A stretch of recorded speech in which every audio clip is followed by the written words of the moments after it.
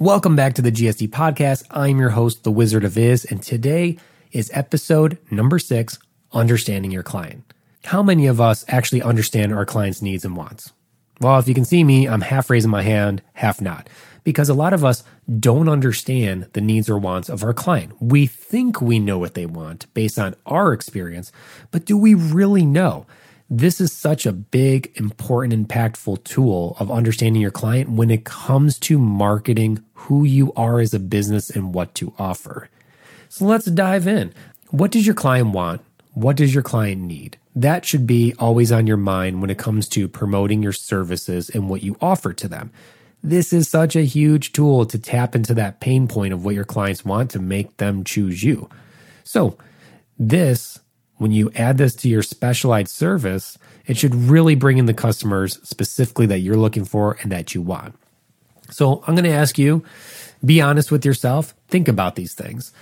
Do you ever follow up with your customers with surveys? Do you ever follow up with them with questionnaires?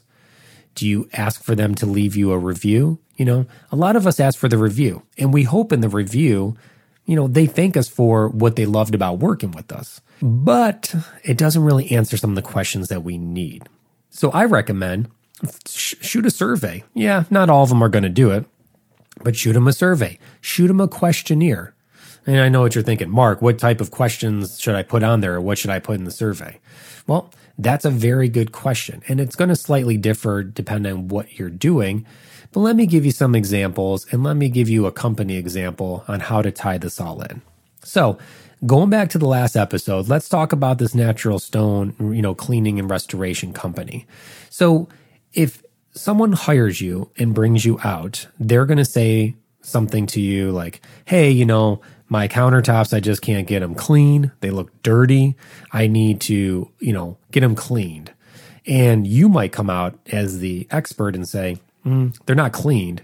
They're just dull. They need to get polished. And then the customer's like, oh, I didn't know that, Well, yeah, it's polishing because of this, this, and this. So you go about your service, you polish it, it looks great. And they're like, oh my gosh, it's great. You guys did a great job, yada, yada, yada.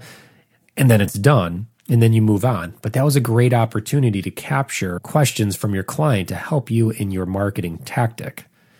So before we get into some of those questions you ask, that person lost them because one thought one thing, they wanted a cleaning. The other one's like, no, you need a polishing. And that was it. And then it just moved on. So, what are your customers looking for in that situation? Are they looking for a cleaning? Is it actually a repair? Is it polishing? Do they want a low maintenance solution problem to this? So they don't always have to have you come back out. Understanding your client fits really well into your specialized niche that you make. This should, like I said, actually increase your revenue in business greatly. So when you're there, you could do it right there. When you have the client and everything's fresh and they're like, oh, I need a cleaning. And you're like, no, you really need a polishing. That's a perfect time to talk to the customer and say, hey, what's your biggest frustrations with having these granite tops? Is it cleanliness? Do you think it needs cleaning? Obviously this is a polishing. Is it maybe now that you know it's a polishing, the fact that you have to polish it more so it doesn't look dirty? Ask them what that is and listen to their answers, write it down. That's why sometimes this is better for a follow-up after with a survey or questionnaire. Maybe your texts aren't the best for the situation, but it's important to do this. Maybe say to them like, okay, now that you know this is a polishing job, not a cleaning job, what's your biggest fear if we didn't come out and polish this? Are you worried that you'll never get it back to the way it is? Are you worried that you might have to replace it? Things like that you can look at. Also ask them, be like, did you try to clean this on your own? Was there a certain product you looked for to get this? Where did you look for that product? As you can see, all these questions I'm asking are all tools to use to market your specific service. So let's just say like, yeah, I did use a product. Product was XYZ cleaner, and I Googled it and it said that I could get it at Home Depot. Well, now if you decided, like per our last episode, if you decided, hey, I'm not going to add an extra service, but I'm going to complement my niche by creating my own cleaning product. Now like, okay, this guy just Google searched for it and bought it at Home Depot. So now maybe besides selling my own product, maybe I get it on, Google Shopping so they see it. Maybe I try to find a way to get it in Home Depot. You just got 2 answers on how to possibly market your product. I mean, that's invaluable. That's the first thing. But the second thing is you learn that they cleaned it first. Like they tried to clean it because they thought it was a cleaning thing. But it wasn't a cleaning thing. It was a polishing thing. But they weren't sure about that. Just in those 3 answers, you just got so much material for how to market, what your call to actions are on your landing pages, what you should be doing. So you could say to them, maybe that's how it opens. Is your granite dirty?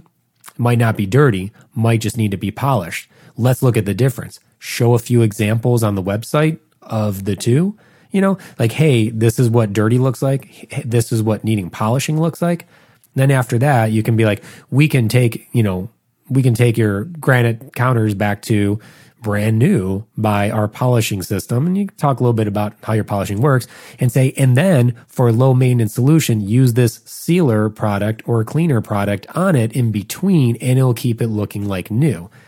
So just in those few words, I mean, that's not the best ad copy, but you get the idea that just in a few of those questions, we have already knocked out maybe 3 sections of a landing page that tackles these concerns, these frustrations, and even might tackle what they're searching for on Google. So this is a good thing. Like, let's say you don't run Google ads. Let's say you don't do search ads on your business.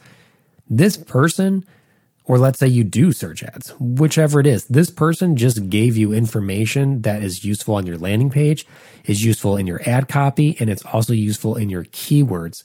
And you are pinpointing a frustration they have and solving it, which is huge when it comes to what your specific niche is. So if you're this company, this fictitious company we talked about last week, which, let's be honest, there's actually companies out there that do these services. But if you're this fictitious company and you got rid of doing tile and grout and other things that are high competition, and you're like, I'm focusing on just polishing countertops and cleaning floors, you just got from one customer, and that's one. I say you do this with everybody you work with. If they want to answer it, cool. If they don't, then move on. Don't dwell on one person not giving you answers. There'll always be plenty.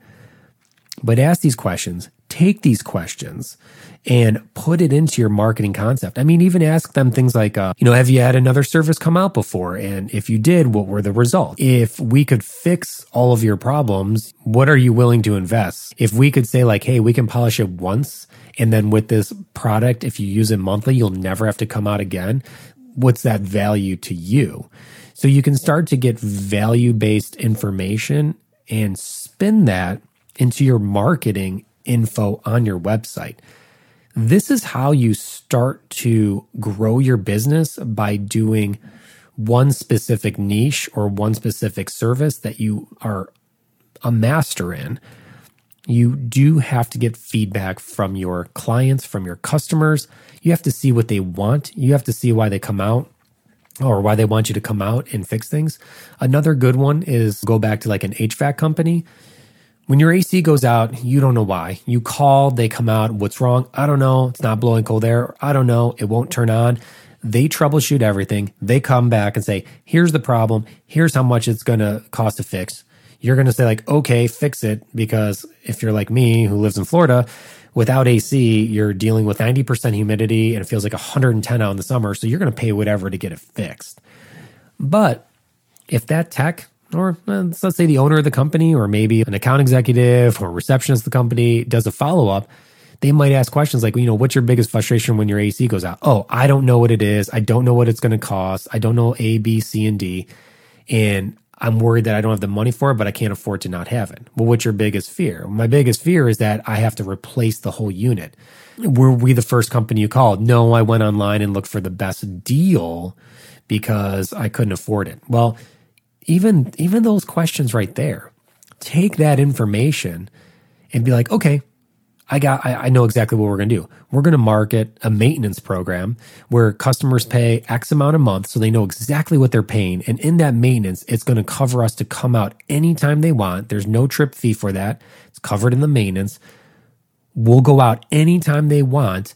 And if it's something like a compressor fix, something small, compressor fix, it needs to be refilled with refrigerant or Freon, depending on your unit. That's all covered in the maintenance. They don't pay a dime. But if they need to replace something, like the fan is gone, the condenser's gone or the compressor's gone, we will offer a certain percentage off, and we already have basic set plans that they can go with. So we'll say like, here's a 1, 2, and 3 system. The 2 systems recommended, 3 is top notch, 1 will get you by, but it's not recommended. But you have them broken down. I mean, you literally just solved, especially in Florida, people's issues. Our biggest issue is how long am I going to be out? How soon is someone going to come out? And what's the cost going to be? So even asking just a few of those questions, you've already established a program and a marketing tactic to get people to come to you. Now, some of you might be listening. Yeah, Mark, I know that. Yes, Mark, we do that. But you know what? Everybody does that. They do that. The smart businesses will do that. They'll understand their clients' needs and they create their marketing concept around it. But again, keep being specific and keep niching so you're not competing as much. So a lot of these examples of companies I give them to you because they're also usually high competition companies that have a lot out there. But you got to separate yourself. It's the saying, you don't want to jump in red waters. Red waters are like bloody waters, like they're shark infested, which means other businesses doing the same as you, all just going after who is in the pool and they're trying to get their bite. So the idea is create blue waters for yourself. So you can be one of these companies, but you can niche down specifically and have a specific mastery in one of the things you do, and then create a blue ocean where, yes, your target audience might shrink down and be smaller, but they're all going to come to you. And that's actually going to create more revenue. A bigger audience doesn't mean bigger revenue. Bigger audience means more competition, and you're spending more and working harder to get a small piece of that pie or a small piece of that ocean. So even if you took yourself out of this big pool and you went from having, just for an ease of numbers, let's say you had 100 customers, and when you jump out of this pool, you go into this blue pool, and now by specializing in what you do, you only have 20 customers that come to you, you're probably going to get 100% of those 20 customers, which if you're in the big pool with 100 customers and sharing it between 10 businesses, you'll be lucky if you get 10 of those customers. So you multiply that by the thousands, and you'll see how being more specific will actually help you grow and actually make more revenue. You think it's less people, but it's not. It's less competition. It's less you're going to be spending in ads, and it's a more specialized approach at what you're trying to do. Another question that you might ask them is you might say, hey, what do you feel you're missing from all these other companies that have come out and have worked with you? And if they give you that one thing, that's something you can use. Like, hey, if you had a choice, if you could, create a company just like what I have to service your needs, what would you want that company to do? Oh my gosh, they might word dump all these amazing ideas that could work for you. So understanding your client's a big thing. To kind of summarize that again, like what does your client want? What does your client need? Ask them questions, whether it's on the job or a follow-up. If it's a follow-up, send a survey.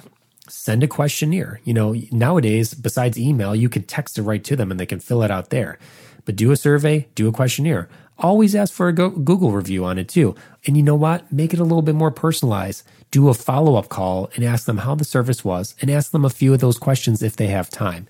And not everyone's going to answer it, but you are going to get some that do. And it is such a useful tool when you put together your marketing campaigns and really narrowing down your niche, which is something we've talked about, and getting more specific in what they need, which will grow your revenue and provide a lot more value to what you offer. So thanks for joining today. Also, make sure you check out thewizardofiz.com. On there, we have more info and blogs and different items to help just give you more information. This show is fully ran by me, so it takes time and money. So if you guys would like to donate, there's ways to donate on the website to help the show keep running. And also there's a private community on my Patreon account where other business owners and will get together on there, and there'll be bonus content and more episodes and different things to be involved in. And we get to talk more about your business and ideas like that. So thanks again for joining. I will see you in the next episode.